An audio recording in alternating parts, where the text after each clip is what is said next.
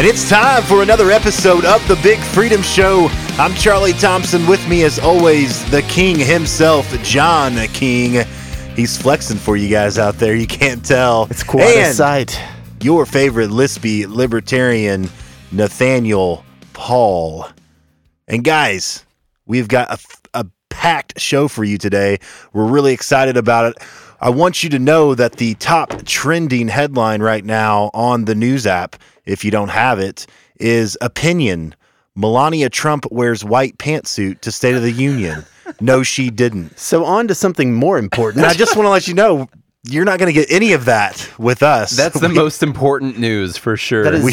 That's little freedom. That's not what we talk about here at the Big Freedom Show. We're all about liberty and freedom and advancing the movement. She did look stunning, though. I'm sure she did look good. She is a model, after all. But that's all we're going to say about that. And instead of watching the State of the Union last night, I actually, I went to a Predators game again. Hold on. Did you? Two of you went to a Predators game. I'm the third wheel friend once again. I was stuck at home with my 3-year-old jumping in my lap watching Trumpelstiltskin deliver his State of the Union Well, you address. just weren't fast enough whenever I asked who wants to go. We've already You should have been the collusion. There's another Predators game tomorrow night. Who wants to go? I can't. I can't, actually. Okay. I don't think I can. Well, I'll find another friend. Yeah. I've got one more. I'm happy to be your C-string, though. It was a fun game, though. We did lose, But let though, me tell to you the what- Blackhawks. Yeah, no. Let me tell you what, those drinks are expensive there. You get some bourbon or some whiskey there, especially a double whiskey and Coke. It costs you $20. The time that I actually got the invite after you declined because you were out of the city, so I got an invite, I bought Charlie a couple of drinks there, and my bill was sizable, but it was tasty. Belle Meade bourbon. Enjoyed it. We'll do that one day. Just so everyone out there knows, in case you're a new listener even, I just offered up tickets to tomorrow night's game, and both declined. So, for the sake of my marriage, I must decline, but go Preds. And you know what? There's a lot of Nashville people that listen to this podcast, so thank you for that. And hey, how about this? I'm going to throw you out there. Nashville people, if any of you want to go to the game with Charlie, hit us up at info@thebigfreedomshow.com. First person to hit us up is Charlie's accompaniment. Yeah, let's do it. Why not? Are you going to buy them a drink? They can buy me a drink for the ticket. Okay. For the ticket. Yeah, that's a fair price. All right, so if anybody takes them up on this, yeah, that'd be pretty cool. I wanted to say really quickly, if you are a Predators fan in Nashville, you're listening, and you want to go to the game, do that. But also, we got Mike Fisher back, which is huge. He retired last year, and now he's coming back to the Predators to play another game. It's like a hole in our heart has been filled. I don't know anything about hockey. But you go to all the games. Anyway, true. Sports talk here, sports freedom. But anyway, enough about the Predators. On to what Nate and I missed last night. And John, you were such a good researcher. I did watch it. John watched the State of the Union. And that's what we're going to be discussing today mostly. We're going to go over some good and bad things. We're going to go over how it helps or hurts liberty. And then we're going to go over our own list for how we feel the State of the Union was for this year from a liberty perspective. I did watch the whole thing on YouTube today. The best thing about watching it on YouTube... Double speed. Yes, you get to double tap the thing that skips it forward 10 seconds. Perfect for every single time Trump was talking. Oh. No, sorry. During every single applause, you just double tap the forward thing, and you don't have to listen to everyone awkwardly clapping every single 10 seconds. Can you imagine how awkward it must be to be in that room and know that you were supposed to clap every 10 to 15 seconds? The funniest part was they would cut away to the sort of like Democrat leaders, and you're looking for some kind of response, and it was just deadpan. Yeah. It was like somebody was talking about murdering puppies the whole time. Like, black unemployment is at an all-time low, and it's like dead no puppies, clapping. dead puppies. That's stuff I think we're going to talk about later, but man, the partisanship of politicians these days, it does not matter. Doesn't do anybody any good. Even at the point that Trump, the Republican president that we have right now, announced an amnesty plan for 1.8 million illegal immigrants, and they still didn't clap. So that's how you just know that it's all partisan politics. No one cares this is the stuff of dreams. about the issues. They only care about if the person with the D or the R next to their name said it. They didn't even stand. No, nothing. Didn't stand. In the funeral attire. Yeah. And this isn't about Republicans or Democrats. It was just so funny that basically you had half of the representation of the people just not participating. Well, that's what we got these days in the U.S. Just straight up partisan politics. But it's kind of like the playground, if you think about it. It really is. Get off my teeter-totter. It was kind of like me at high school, really. Like, a lot of people just wouldn't clap for me when I was playing basketball. I know Charlie got a lot of claps when he was playing basketball. Which Charlie's like 7'9". We need to stress that. He's like 8'1", and he gets bigger every episode. His height is bigger than our freedom. The freedom index for sure. But what did you guys think about the speech overall? Like, do you think he did a good job?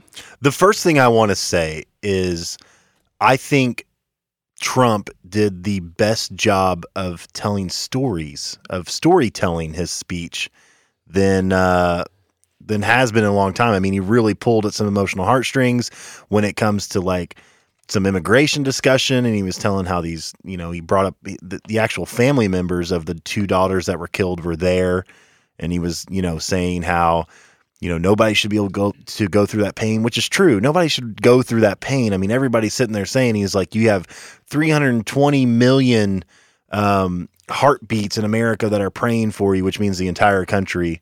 And it's like, man, that really that's something that the left is so good at that Trump did last night. I think overall he really was very emotional in his storytelling. It was funny how, quote, presidential, unquote, that he came across, and it kind of made me wonder. I'm like, he's been so like just loose cannon and all over the map.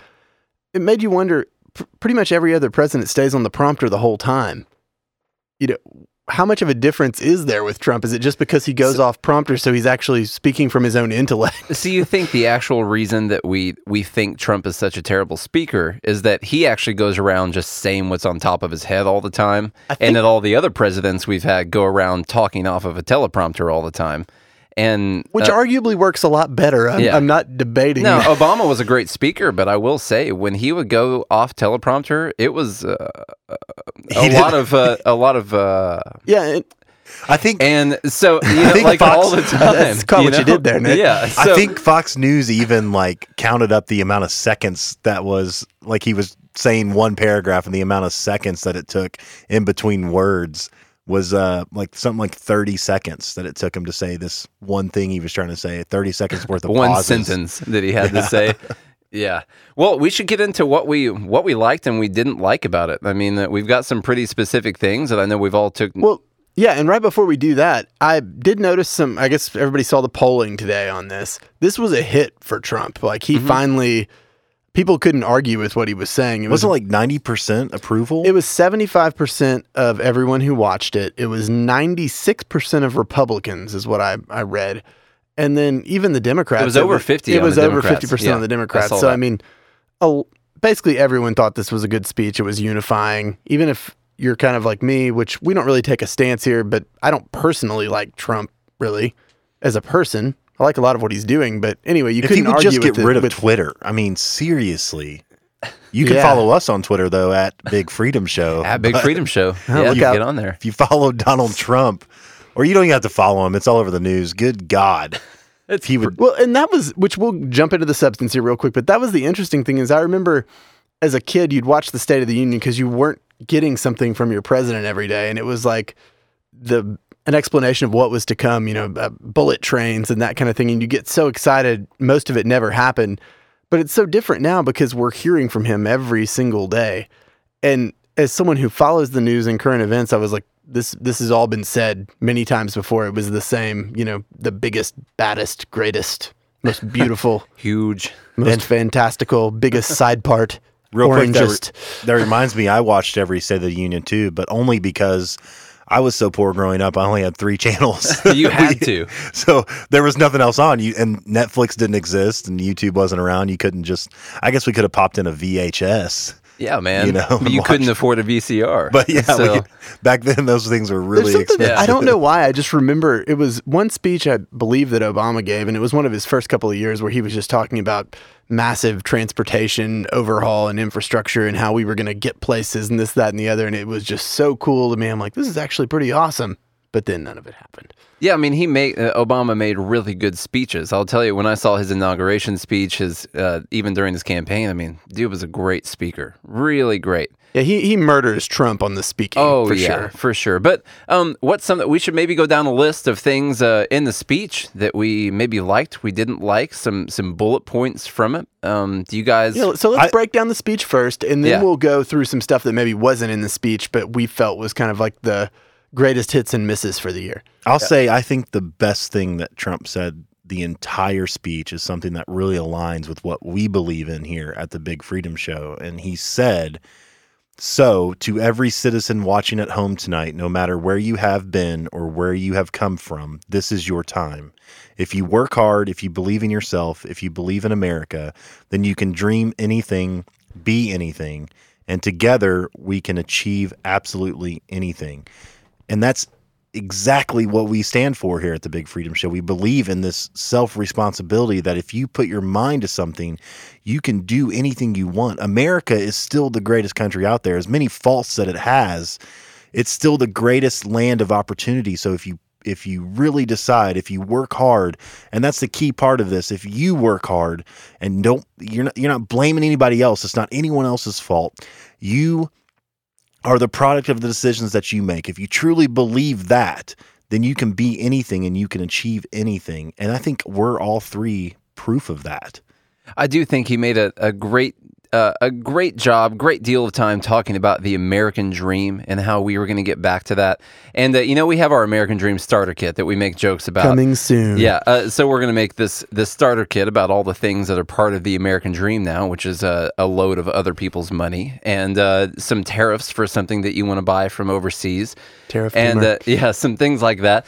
But no, he did talk about the American dream, and that's something that's really important because there's a reason that this country just blew up so fast whenever they came here, and they created this free market environment for people to come, that there's something inside of human beings that we have, that we can create things, and that we have a really big potential, and that creating a system where no one was going to stop you, that you could reach your full potential was a really big thing. And I hope that someday we get back to that. But he did talk a lot about how we were getting back to the American dream. And guys, the American dream is not that you have a place to go where someone will give you something. The American dream was that there's a place you could go where you could achieve your full potential.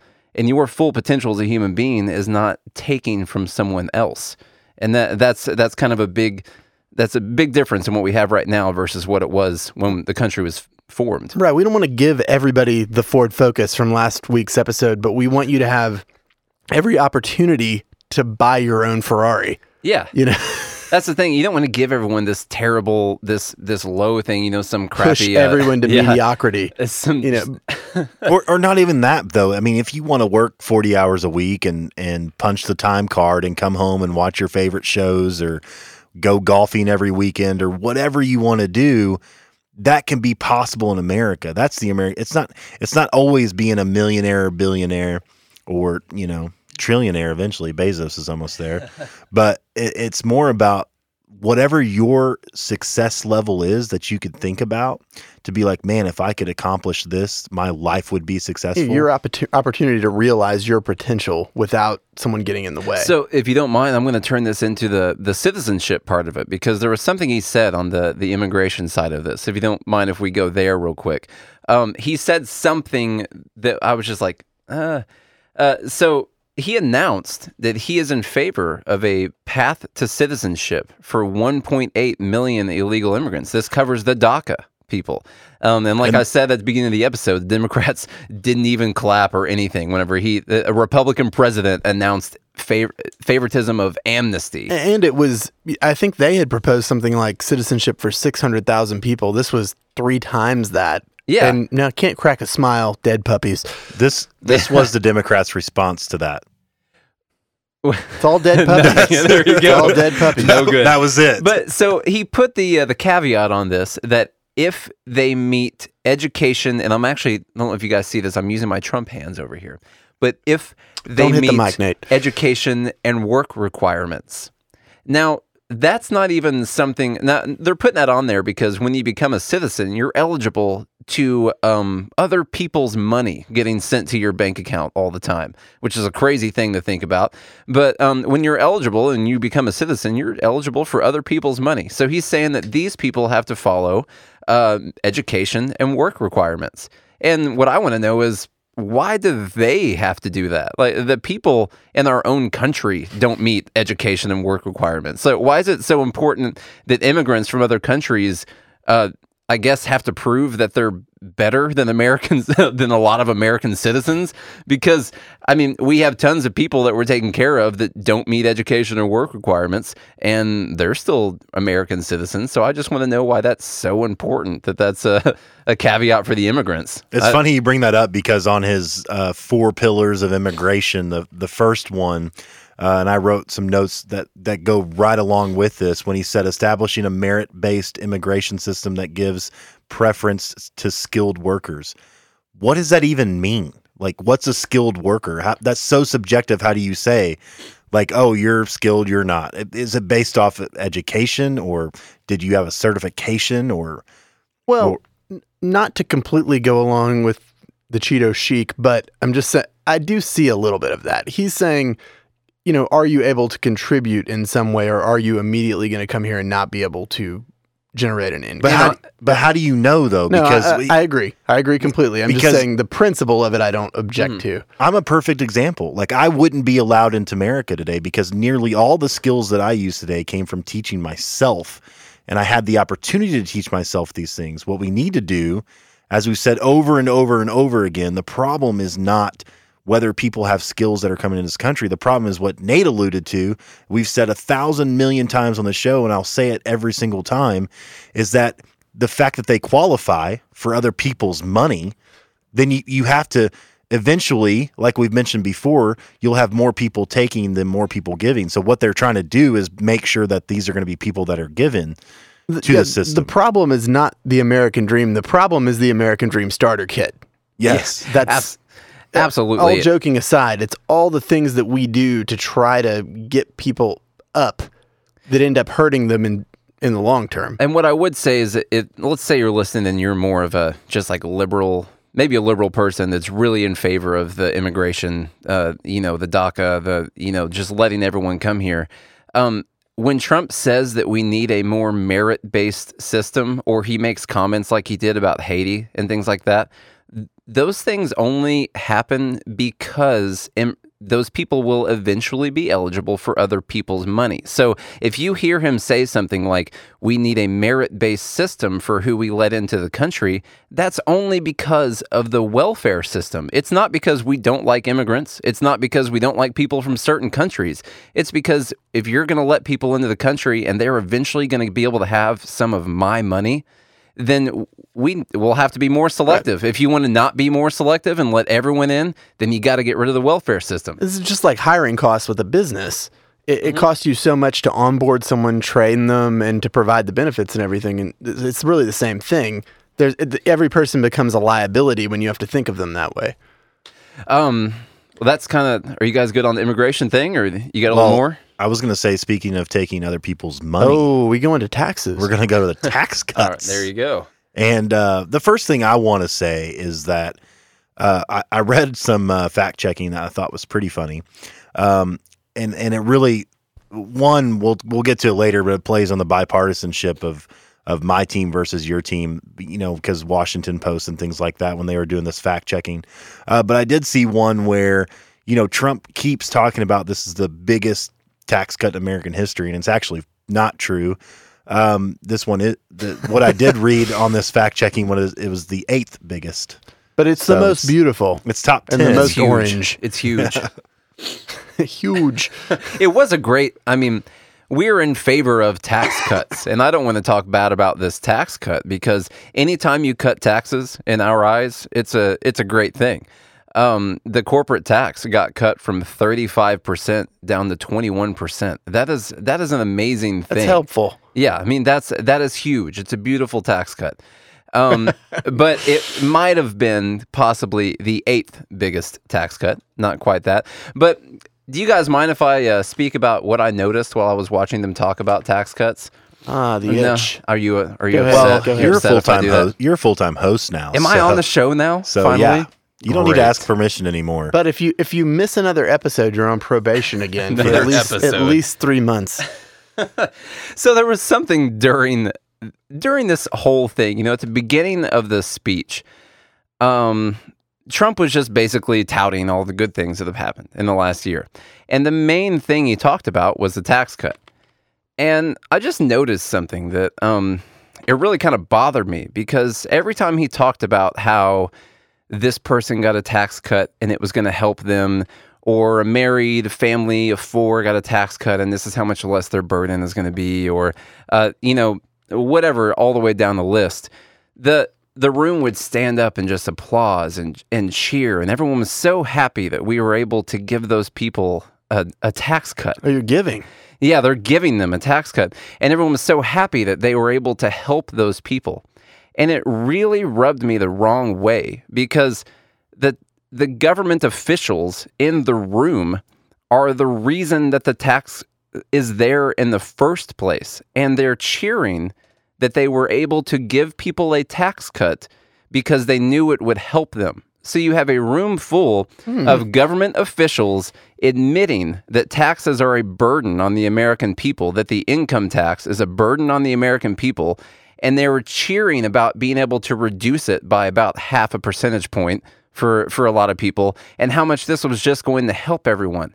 And just seeing a room full of government officials cheering themselves for hurting people less, Patting themselves on the back. patting themselves on the back. When you have a thief in the room that has decided to steal a little bit less from you because they know it'll help you out, and they're cheering themselves for doing it. They left your sock drawer alone. It's still they took pre- the yeah. jewels, but the socks are still there. And they're like, yeah, I'll leave you a little bit. I'm going to leave you a little bit more because I noticed you're having a really hard time getting by when I take all your stuff all the time. And now I'm going to let you have a little bit more of your own stuff. I'm still going to take a good percentage of it, but I'm going to let you have a little bit more of your own stuff because I think it'll help you a lot. This is a burden on you. I mean, this is a crazy analogy, but it's almost like a rapist who lets his victims go and doesn't kill them. Yeah. He's like, I'm "Look, still committing a terrible act, I but I helped- let you go. I helped you. Look, you could have died, and I helped you. That's a was a- little bit more hardcore analogy. Very hardcore than what I was analogy. making with the thief. Didn't see that. No. Didn't see that going there. But anyway, just think about it. If you were going to go back and watch that, the government is responsible for the taxation in the first place, and they're cheering a reduction in the taxation because they know it will help people. Isn't that kind of disgusting whenever you think about it? Well, and that they know that the taxation is hurting people. That's what that implies. They Yeah. know that They taking know it their is. money makes things worse for people, but they still continue to do it. Yeah. We were able to give you here, have a 0.5%. My question is, why stop there? Like, why That's don't the we thing. just reduce all the hurt? But, That's a whole other episode for sure. I always hear the argument, though, that, in our glory days and in the Make America Great Again days that Trump refers to, taxes were, the marginal tax rate for the top was like 90%, Yeah, that's a talking point for people that are bad at math.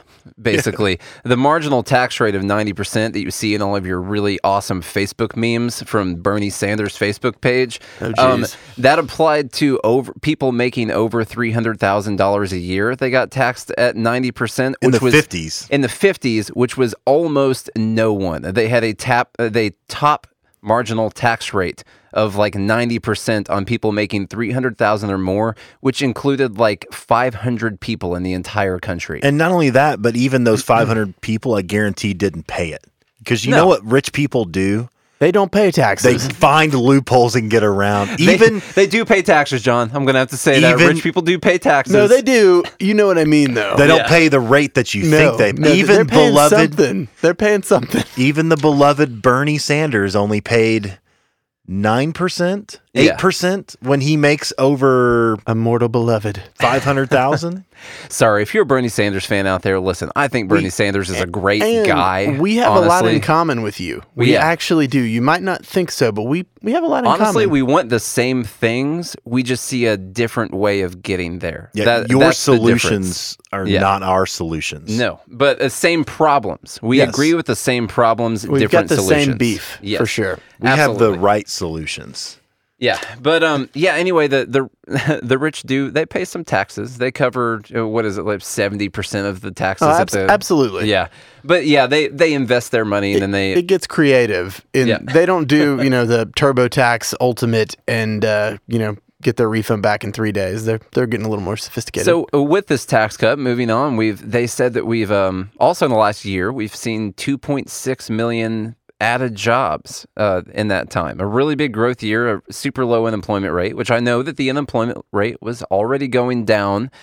Also, the unemployment rate is a completely bogus statistic because it counts people who have gone so long without a job that they've stopped looking as being, they're no longer counted in the unemployment rate. So if your economy is so bad that someone gives up looking for a job, you're not counted in the unemployment rate. So it's a completely bogus statistic anyway. Yeah, which quick plug for Nashville. I think we're at 2.4% here was what I just read, which is pretty crazy. It's pretty good. That's good. Yeah. What's the national rate at right now? 4? Yeah, it's around 4. Somewhere there. I don't know what the decimal is. Go Nashville. Not only do we have an amazing hockey team, it's a good place to work. I think I saw it is the lowest unemployment application rate in 45 years. And the lowest unemployment application rate for the African-American community ever. Still no collapse from the Democrats. Yeah. Lowest unemployment for African-Americans in American history, and not a clap from the Democrats about that whatsoever. Not only that, but nearly 3 million American workers received a bonus or a raise. But I mean, come on, Charlie, they closed 60 stores. So what you're saying is they probably fired 6,000 people and hired 30. Yeah.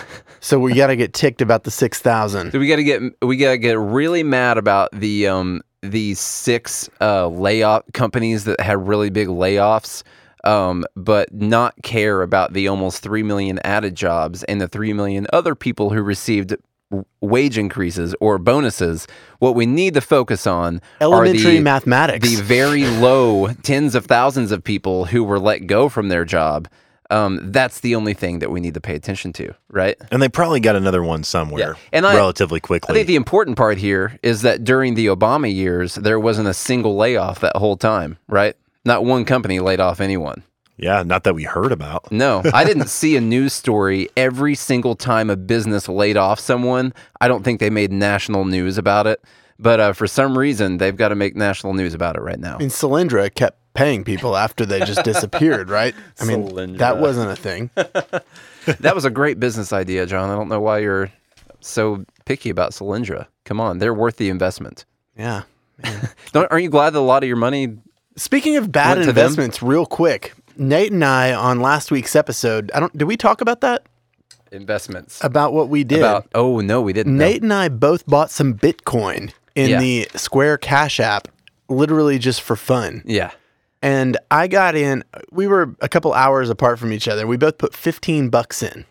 Yeah. So I'm part of the Bitcoin craze. Today, it's pretty bad. Hold on, today, Nate's getting a live action quote here. Let me tell you. Charlie didn't buy in. He was a little skeptical. He didn't. I'm not there. He's not a cryptocurrency Well, just genius. so everyone knows, Bitcoin is a terrible investment for a currency. There are tons of stocks on the market that go up and drop by 20 to 30 to 40% every single day before Bitcoin existed. So the whole Bitcoin craze is kind of funny to me because hold on, you can't do any of those in the Cash app. You can't do it in the Cash app. So Nate, give me the grand total. My $15 in Bitcoin is now worth $13.48. In a week, not even a week. $1.52. That is a reduction down of 10% in that time. I'm trying to see what mine's worth. Give me a second. My phone's lagging a little here. Although, since we're on this tangent, Nate knows more about the stock market than I do. I'm still currently doing some research. So I did text Nate today and I was like, hey,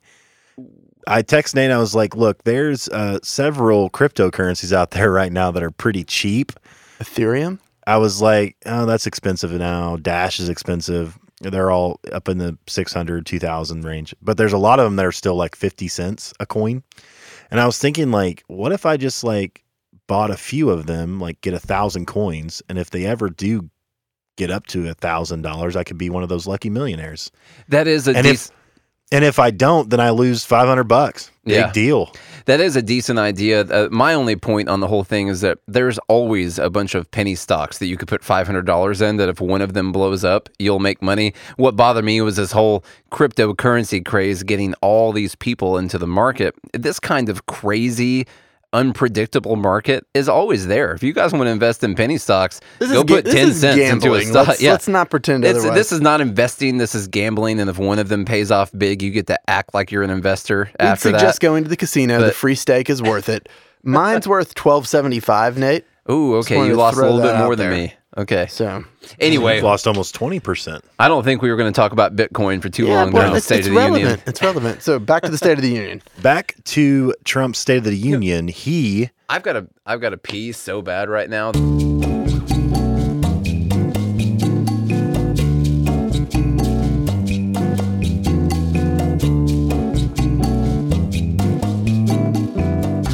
How was that?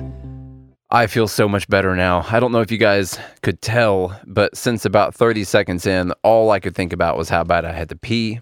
And now I can finally focus on whatever the heck it is you guys have been saying this whole time. Back to Nateonomics. Well, thanks for sticking around. Good thing Nate didn't ruin the whole show. We almost put him on probation for that. But I guess everybody needs a break every once in a while, right? We can't be... I appreciate you letting me have that pee break. We can't be real crazy here. Actually, I think legally I can get a 15-minute break per hour that we do the show or something like that. We're going to dock you for lost wages. Who's paying you? Free market, man. Sure. All right. Back to the State of the Union, and Trump is out there saying that he's created 2.4 million jobs, 200,000. Pretty sure he didn't create any jobs. 200,000 of those in the manufacturing industry alone. Which is huge. Huge. Beautiful. Yeah, well, like John said, I mean, Trump didn't create the jobs. No. The government getting out of people's way leaves it open for job creators to create jobs. That's the important part, is it's this weird thing when you let these super productive people keep some of their own money so they can turn that into more productive uses, you tend to get even more jobs for people. You've seen more wage increases in the last year than we've seen in probably 20 years right now. But I'm interested to see how the stat looks for wage growth. Yeah. With the tax cuts. I do think it's going to be pretty substantial because all of a sudden these companies just have so much extra money that they're used to just having confiscated, and all of a sudden they can invest it in things and people. Yeah, I mean, I don't think I can tell this full story, but what I can say is I have a friend who works at a very large retail store, and he told me in a meeting that he's pretty high up, and they basically had a meeting to decide what they were going to do with all the extra money because they had no idea what they were going to do with all of the extra money they were saving. They were trying to figure out what investments they could make to actually make that money work for them because they hadn't had this much extra money right now, and all they could think about was how do we invest this money so we can turn it into something else. A retail store that might have a margin of, say, 10% or something like that, all of a sudden getting, how much was the tax cut? 15%? 14% from 35% to 21%. So they could have doubled their profit immediately, just more overnight. than double. That's crazy. Yeah, went from 10% to 24%. So what did they decide to do? I don't know. He didn't tell me that part, but he said they literally had a meeting just dedicated to what are we going to do with all this extra money? I'm sure they just did stock buybacks, John, for their CEO. That's really all they did. Yeah, only the CEO owns the stock. Because that doesn't help anyone. He's the only shareholder in that corporation that has 100 million shares available, but...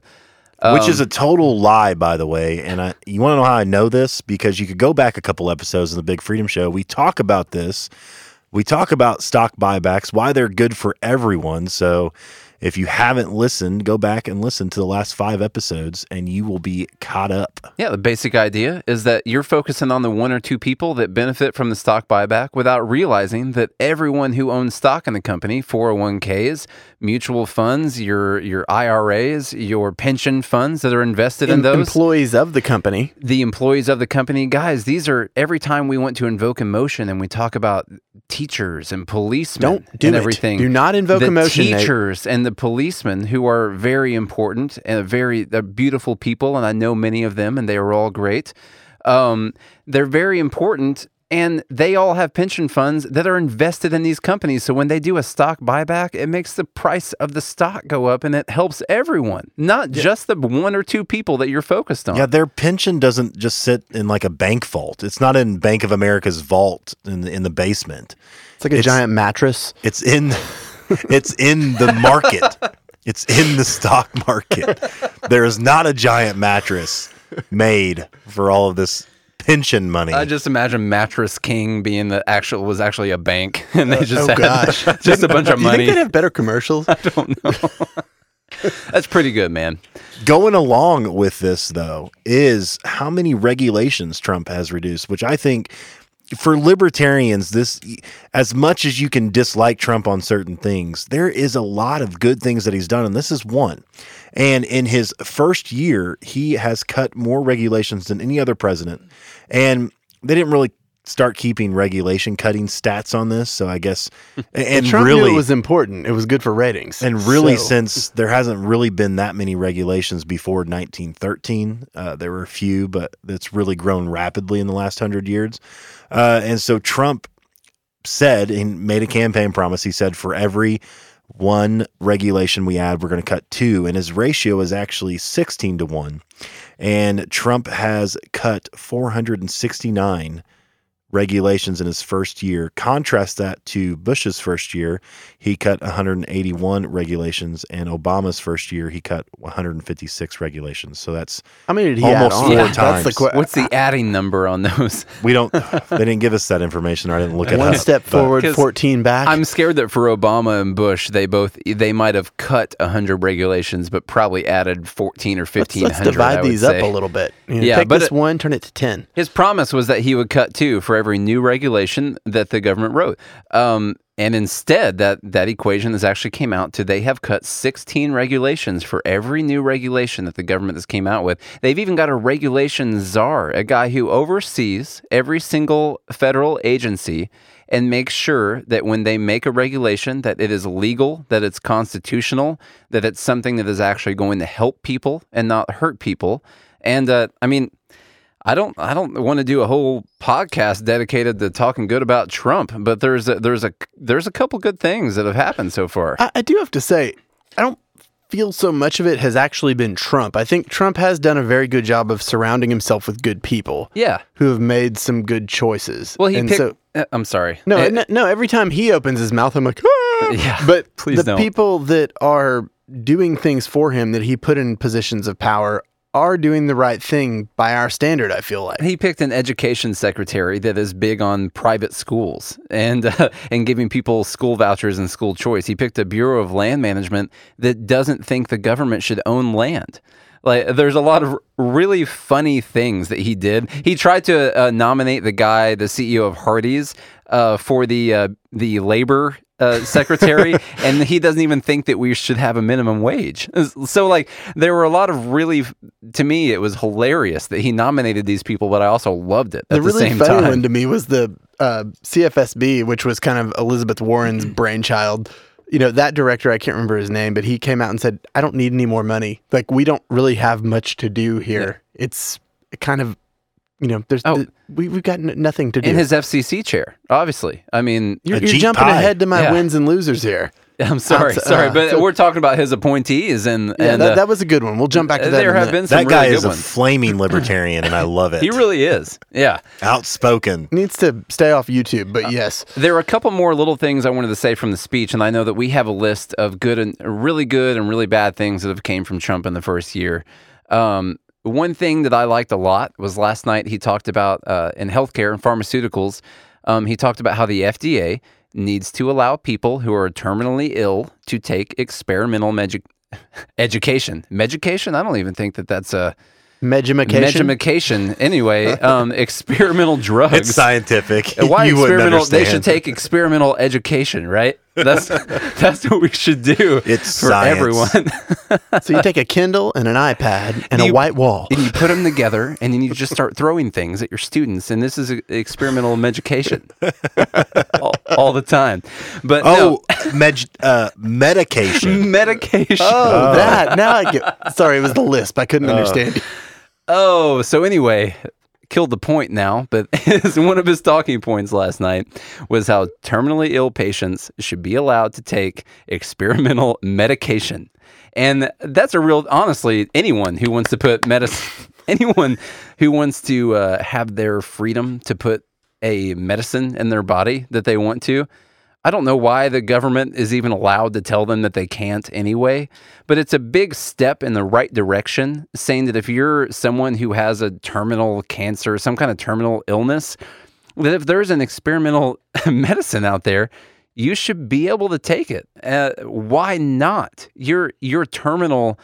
Why not give you a chance? And his tagline on this was that they deserved the right to try. And I thought that was...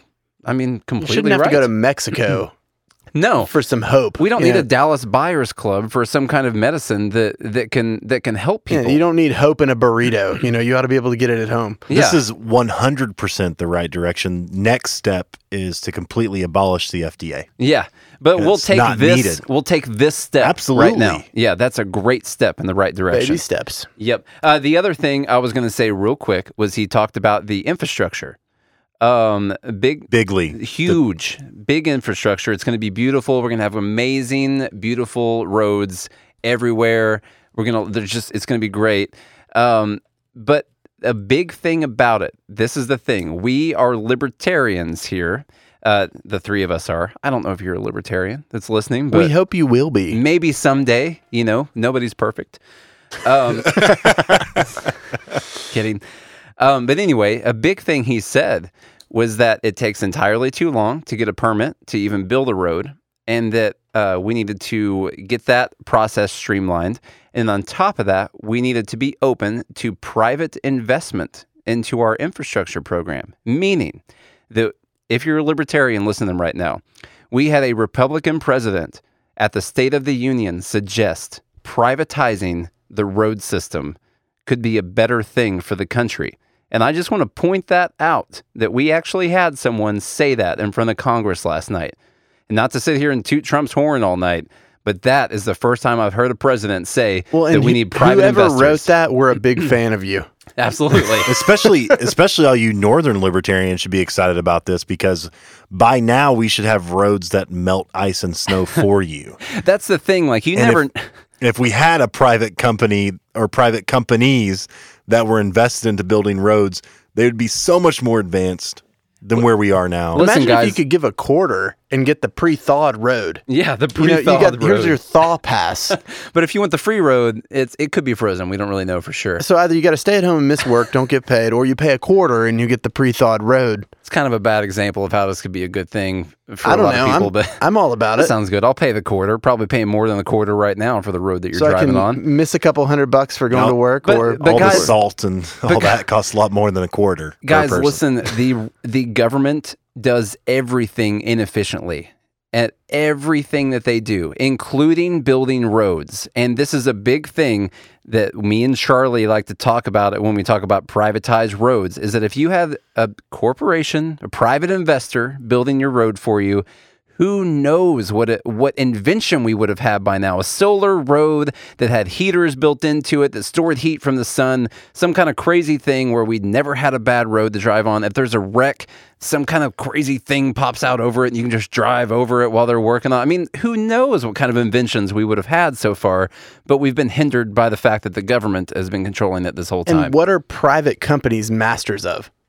Innovation. and efficiency. It's literally the opposite situation. Yeah. That's how you survive in a free market. I mean, I could use the SpaceX example real fast right now if you ever wanted to go into that. But a real quick little tidbit, one of my favorite examples when we talk about this road thing is the SpaceX example. Guys, we had NASA, and this is not to put down NASA, because even I have a T-shirt and a coffee cup that says NASA on it. We all love it. We've seen I love Space Camp, big fan. Apollo 13. Yeah, I love it. But listen, since the Air Force and then into NASA have been controlling going up into space, we've been using rockets all the time to take people up into space. And you know what happens whenever the rocket takes someone up into space? For the last 60, 70 years, whenever a rocket takes someone up into space, it takes them up there, and then the rocket stops, it drops down in the ocean, and it's trash. That's it. And then the government gets to build a new one for the next time that a rocket takes someone into space. So, And these are cheap rockets, right? I mean, I'm sure that they were very cheap, Charlie. I'm sure they were very cheap. But your money gets used to build a new one every single time. But guess what? This guy comes in, Elon Musk comes in with SpaceX, and within 15 years of SpaceX existing, they developed a way to reuse the rockets, to fly the rocket back down to the launch pad. And then on top of that, they've invented a way to fly the rocket onto a ship floating in the ocean. Because a drone ship. Because they knew that it was cheaper for the boat fuel to take it back to Florida than for the rocket fuel to take the rocket back to Florida. And they invented that way. And so even if you're, say, an environmentally friendly person, listen, we've got this junk we used to just throw away all the time. And now, because SpaceX, a private company, is building this, they invented a way to reuse rockets after NASA and the Air Force used rockets for 70 years and just threw them away every single time. We went 70 years with almost no innovation in the rocketry world. And then a private company, a profit-seeking company, invented a way to save money. And they're doing it on 1/100th of the budget. Yeah. So that's, anyway, back to the road thing. When we're talking about that was a long walk. When we're talking about these crazy roads that me and Charlie have dreamed up, what I'm saying is you have no idea what a private company would have invented by now that we just can't even imagine, but the government's been controlling it. But anyway, as a libertarian, hearing a president talk about privatizing roads to save money is a great deal. So you guys got anything else from the actual speech? Nothing from the actual speech, but I think we've got. Let's go over the good and good and bad list. A big freedom fails and wins list here, and I'm going to kind of run through them and get a little commentary from you guys. So we're going to start with the bad stuff first. We're going to go through the whole bad list and then go to the wins. So the first thing that comes to mind over some cheesecake is unilaterally bombing Syria and interrupting the sovereignty of a country. Yeah, that's not good. Especially huge fail, especially since there were chemical scientists coming out from MIT saying that it was obvious that these chemicals didn't come from Assad. Which, to clarify, this was done under the guise that Assad had used chemical weapons on his own people. Right. It's the same smoking gun. The reason why we invaded Iraq was because of weapons of mass destruction that were never found. So they got away with bombing Assad in Syria because of chemical weapons that he never used on his own people. But guys, Syria is such a better place now that we started bombing them, don't you think?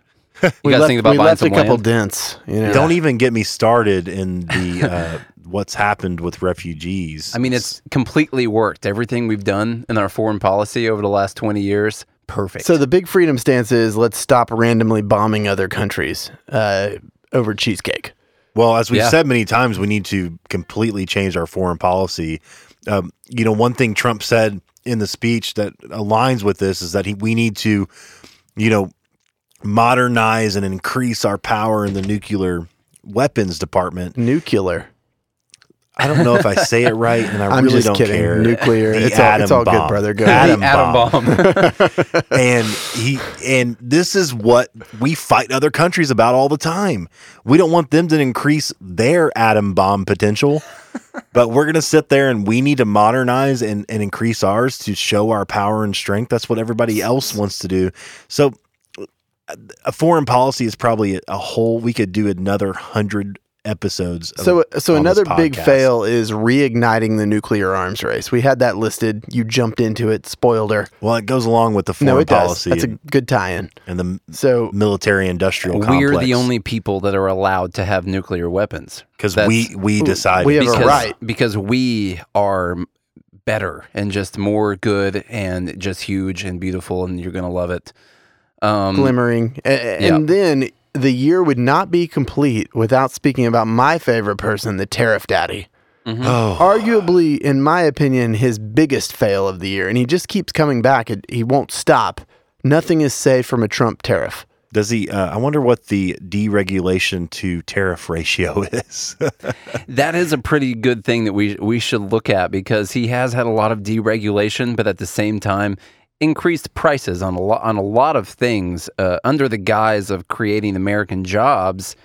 But at the same time, when your prices on everything go up, is it really a good thing that you added 2,000 jobs at a factory somewhere when Yeah. 300 million people have to pay 2,000 more for jobs. something? You added 2,000 jobs and prevented 15,000 houses from being built Yeah. and killed 40,000 jobs. Anyway, so tariffs were big freedom. No. Yep. Let's see here. His intent to eliminate the filibuster so he could steamroll through the branches of government. Which this is something that honestly both sides try to do all the time, and they never remember that eventually the other side is going to have that option. But in the Senate, you can filibuster if you want to stop a vote from happening, if you want to stop something from happening. And Trump has said that we should invoke the nuclear option to get rid of the filibuster. Which I kind of think of the filibuster as sort of a sanity check on, one party sort of getting drunk on power. It does give the other side a little bit of a failsafe to keep things from going too crazy. It's the job. It's in the Constitution. It is the job of a senator to represent their state, to represent the people from their. Notice I said their state, not the people in their. Yeah, district. it's really their state, not the people that's from what their it's supposed state, to be, is to represent their state. But they can go in there and stop a vote from happening if it's extremely unconstitutional, which we've seen Rand Paul do a couple times, go in there and filibuster an unconstitutional law that was getting renewed or being created. We saw, I think, Ted Cruz filibustered the Obamacare. Rand Paul filibustered the Patriot Act. We've seen a lot of good filibusters. It's not time to get rid of those, because those are important. I don't know if you noticed, but Rand Paul and Ted Cruz filibustered things and they still went through. So saying that you need to get rid of the filibuster, to me, doesn't really make any sense. We need to leave it as an option, because the people are supposed to have a voice. The states are supposed to have a voice, and that's the job of the senators. So, Charlie, next item here, I have it titled Redneck Immigration Policy. So some of the stuff he's doing isn't necessarily so bad, but his intention behind it is a little messed up on some of the travel freezes and things like that. Yeah, I would say some good, mostly bad on the immigration. I think obviously the 1.8 million DACA members, I think that's a good thing. I mean, these people are good people that mostly have jobs and they're contributing. Sure, let them stay. The wall's a terrible idea. We shouldn't spend the ridiculous amount of money it's going to cost for all that. So, yeah, I guess that's a good title for it. But then again, travel bans on all of the, I won't just say they weren't all Muslim nations, but we'll just call it the Muslim travel ban. Everyone knows what I'm talking about.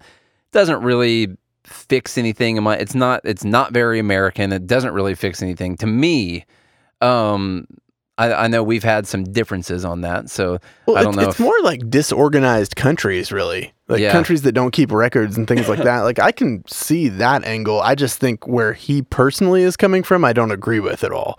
You think that his intentions behind it are bad. Some of the things could actually be good. Yeah, he's kind of swinging for it, and it might land somewhere good, but he doesn't really know why he's doing it. Yeah. That could be a lot of things. I honestly think it's just because it stirs his base up. Really, I mean, I don't even know if he truly believes. I think it's more of a misguided thing. I think he thinks he's doing well and doesn't understand the repercussions of what he's doing. But we got to keep moving through here. So the next one I've got is ballooning military spending on a negative here. This is another one we can spend an entire show on because we spend more than the next You need more than big hands. You 40? need big bombs.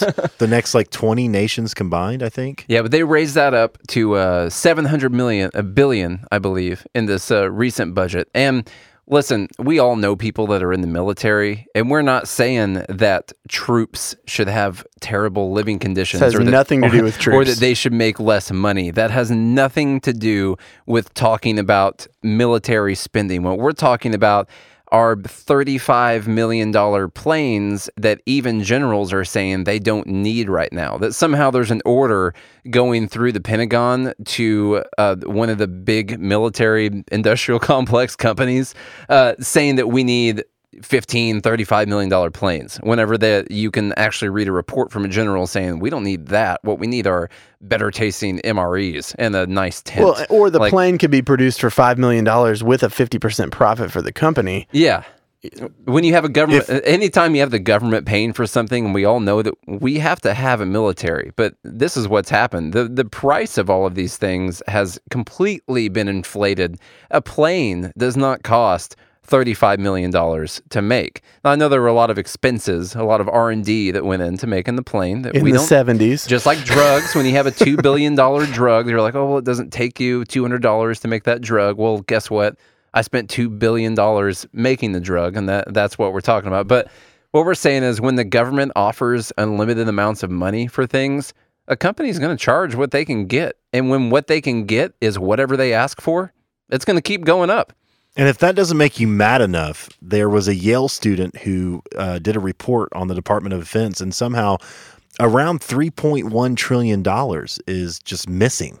And so hopefully that they become or that it gets investigated soon, because I would really like to find out what happened to $3.1 trillion that was just squandered. And if we were going to sum this up, it's more money for troops is fine, but less money for inefficiency. I think the troops should make more. They make way too less. The actual people in the military, for the amount of risk that they take on, they don't make enough money. You're talking about someone's life right now. Like, hey, you're going to risk your life, and I'm going to pay you $2,000 a month. Yeah, like, $2,000 here, a month. you have to do what you do, but with a gun to your head. If I, as a capitalist, I'm going to go, I want 3 times as much money because I have a gun to my head. But instead, we spend that $700 billion on a ton of waste. And that's what we're talking about. It's not the troops. We support the troops. We want the troops to make more money.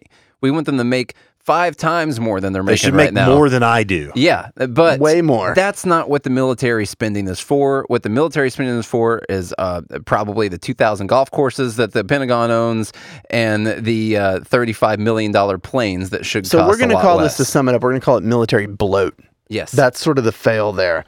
The next thing I've got is spin, spin, spin. So he likes to blast the fake news, but he's not exactly being forthright in any of the things he brings up, really. And Trump's not a fiscal conservative. He's not. He's not physically conservative either. He's quite liberal. Yes. Physically liberal and honestly, he's not shy about it. I don't think he didn't campaign on it. He wasn't a guy that came out and said, "Yeah, we need to slash the budget." I mean, I don't think he's a guy that really cares about deficits or debt or anything like that. I think he cares about, forwarding his legacy. Now, I talked to Nate about this earlier before the show, and I will say that I think Trump's put a lot of good people in place, as we alluded to earlier, that do care about spending and deficits and things like that. But Trump himself, I really don't think he even cares, and I don't think he cares about trying to hide that he's not a conservative when it comes to spending. So, okay, our last 2 fails, a couple of these are kind of jokes.